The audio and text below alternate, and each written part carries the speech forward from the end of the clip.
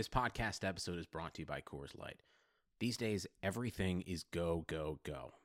It's nonstop hustle all the time. Work, friends, family expect you to be on 24/7.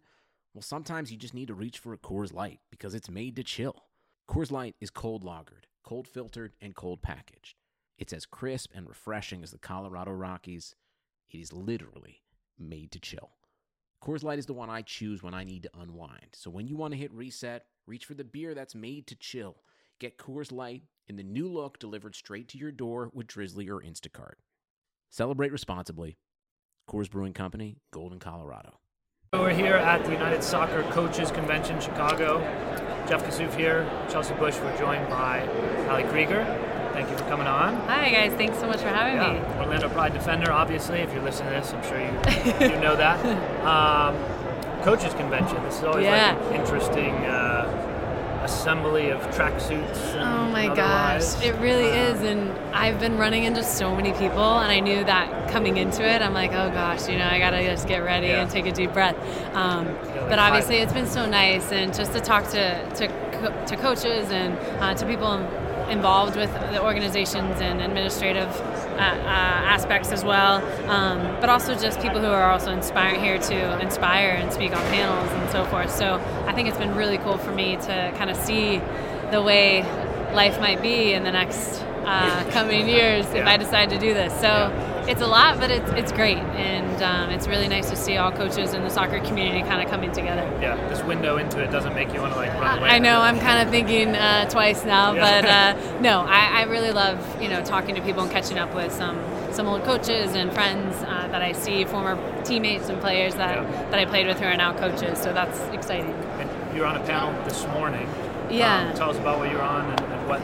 Talk about the panel a little bit. Yeah, it was the Champions of Respect, I think. I have the name of it, sorry. But it was with Chris Holmes and his coach from Central Arkansas, and it was pretty amazing. His name is Ross Duncan, but it was pretty amazing to, just talk about inclusivity and respect and sexuality and through men's and women's sports. And I think that it's an important topic, and you have to have those hard conversations, and I think I was really honored to be there just to talk about my personal experiences as well as being a professional player and what I deal with and what my teammates deal with in that space. So it was really nice to sit down and have that experience this morning. And then I partnered with Shaw Sports Turf and did kind of a meet and greet over there in the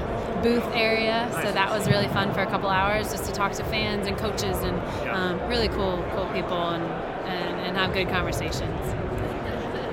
So kind of to follow on that, talking about inclusivity, one of the big discussion points around the league right now has been sort of the lack of diversity among the coaches. Mm-hmm. What are your thoughts on that? Yeah, that's another reason why I think a lot of our NWSL players and my peers have joined this coaching course and wanting to get involved in coaching, because as you can see, you walk around and you see a lot of male dominance here and in coaching, and I really think that even in our league, we only have 2 female coaches. I know Houston hired a man and DC hired a man as well. So that's not, it's not terrible. Obviously, you just want someone with the right knowledge who can coach in the women's league and understand the game in that way. It's not. I don't look at it as that way. If you know your stuff and you have the knowledge, then that's all I look for in a coach, right? But I do think we need more female presence. I think it's important, and I think we as players have all that knowledge, and now we have to kind of transform that into coaching. But also, female coaches, even in the college game or in the club game, I wish that maybe they had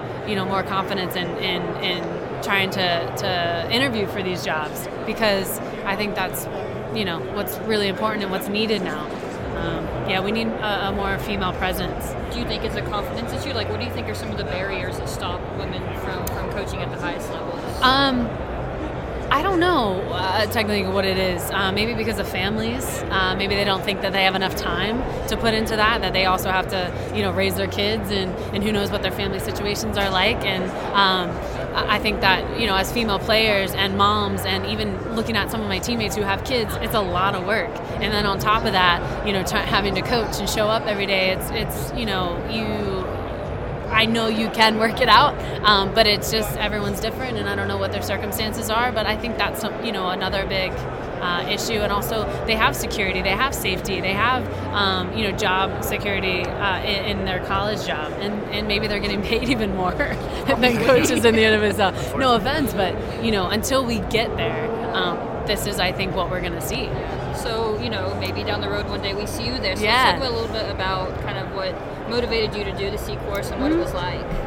Obviously, not really playing as often as I would like with the national team right now in this past year and a half. I really had to start thinking about, okay, what's my next step? What do I want to do? And I want to dabble in different things, broadcasting, coaching, just anything else that my camps and clinics with AKFC. I mean, I think it's really important that I start thinking about the next steps, and coaching was one of them. I didn't realize that as a player I really wanted to coach, and I really loved it as much as I did. I show up at the course thinking, no, I'm not. I'm just going to do this to see if I like it, dabble in it. But I actually really loved it, and I don't know if that was mostly in part because our three mentors were females who are badasses and who know what they're talking about and were very knowledgeable about the game and really encouraging, but also because I have played for bad coaches and good coaches, and I actually know, and I've been on each side of the spectrum as a player, playing every game, starting every game, and then also sitting the bench. So I really feel like with all of that knowledge and that information, that experience, and playing in different levels and playing in different countries and everything, I really feel like I know, for one, how to get the best out of players, my teammates, and also just with the experience of coaching, what to do and what not to do, and what works and what doesn't. And I really feel like I would be wasting, my talents if I didn't try it out. Ali, was there a feeling in that C course in Utah among the 21 of you? Is that right? 21? Yeah. That 21 of us. I mean, obviously you're doing something first time special. Yeah. But I don't know. Do you feel like there's maybe that long-term impact, a starting point of it, that you guys could become down the line lead coaches? And exactly. I really feel that way, and I think a lot of us are inspired by that. But I think that was, a great opportunity for all of us because we don't have the time, nor some of these girls don't even have the money to do it. Like, you're paying $3-4 grand for a course, and we don't have that money lying around.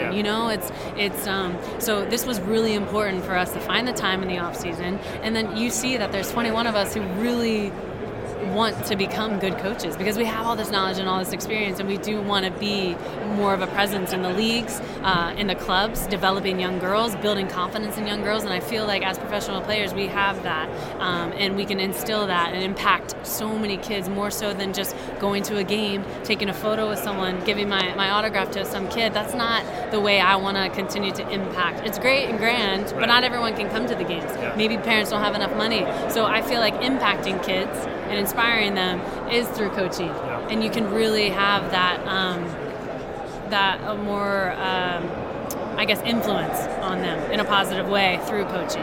And I see that. Like, I feel like a lot of the girls in the coaching course we want to keep going, and we want to go get the B next year. We want to keep this up and see how far we can go, because we do see that as a collective group, which we had multiple great conversations about diversity and inclusiveness and having a bigger female presence and really taking it to the next step. And I think everyone is really interested in that. And I saw that week. Is it youth? Is that what you're looking at in terms of? Yeah, as of now, I'm an assistant coach now in Orlando City with Seb Hines and Phil Gordon, who they've allowed me just to come out, and it's basically open to me just to kind of come out and. No, the youth, Orlando U12 boys. Like, no, I wish. Yeah, I wish. You're like, okay. Jumping straight to it. I know, right? Why couldn't I be the first female coach in the MLS, right?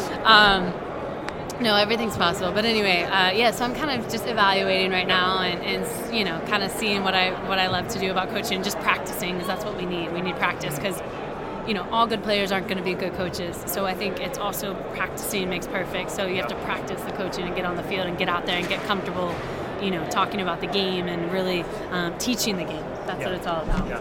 Well, why don't we talk a little bit Orlando? We don't want to keep it too long. Oh, no, it's okay. Orlando Pride. 2019 now, we've turned the calendar. We know things will look different. Yeah. So it was a frustrating 2018? It feels like the word that is probably something. Yeah, that's a good word to put it.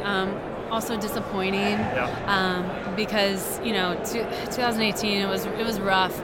We had such a good team, we just couldn't figure out how to put it together on the field, how to have good structure and a good plan, and it was just unfortunate because I don't know if we were really lucky, like we would get in front of the goal and we'd be missing these chances, and or defensively we were just disorganized, and that wasn't normal for us. In training, we're like working so hard every day, we look really good, and then we would get out to the game and we wouldn't apply what we were learning in training to the game.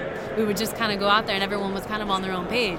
And I really feel like we all felt that. So towards the middle of the season to the end, you start getting frustrated. You start like waiting for that lucky moment that someone's going to put the ball in the back of the net and we're going to get a break, So we're all very, very excited to start fresh, have a new outlook on the season, maybe have a new plan, new structure, depending on who's coming in, and just all kind of start over.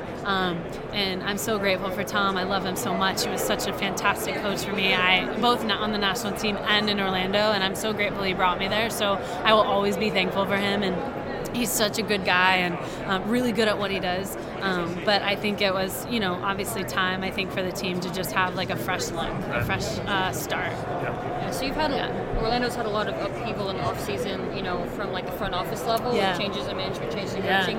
And then also in the season, you're going to have a lot of upheaval with players being gone for the World Cup. So, having kind of been on both sides of that now, what do you see your role as? I think it's very important. My role is huge. I'm training every single day, every morning for, to make sure that I keep my position, and I have to now start over and make the starting 11, right? I want to step in right away and set the tone for the younger players, for the rookies, to say, hey, this is what you need to do to win. This is what we need to do as a team, as a collective group, both mentally, physically, emotionally, in order to be successful. And everyone kind of gets a new, fresh start, which is nice, but I need to be the one to kind of be the engine and hold it together, because once those girls are gone, I think they're gone for like 11 games out of the season. That's half our season, and so I need to step up because of my experience, because of my leadership, and because of I'm good at what I do. I need to make sure that I'm physically prepared, mentally prepared to, and also not take the whole team on my back, but really I'm up for that challenge, and I know I need to step up and do that. So I'm willing to put in the work and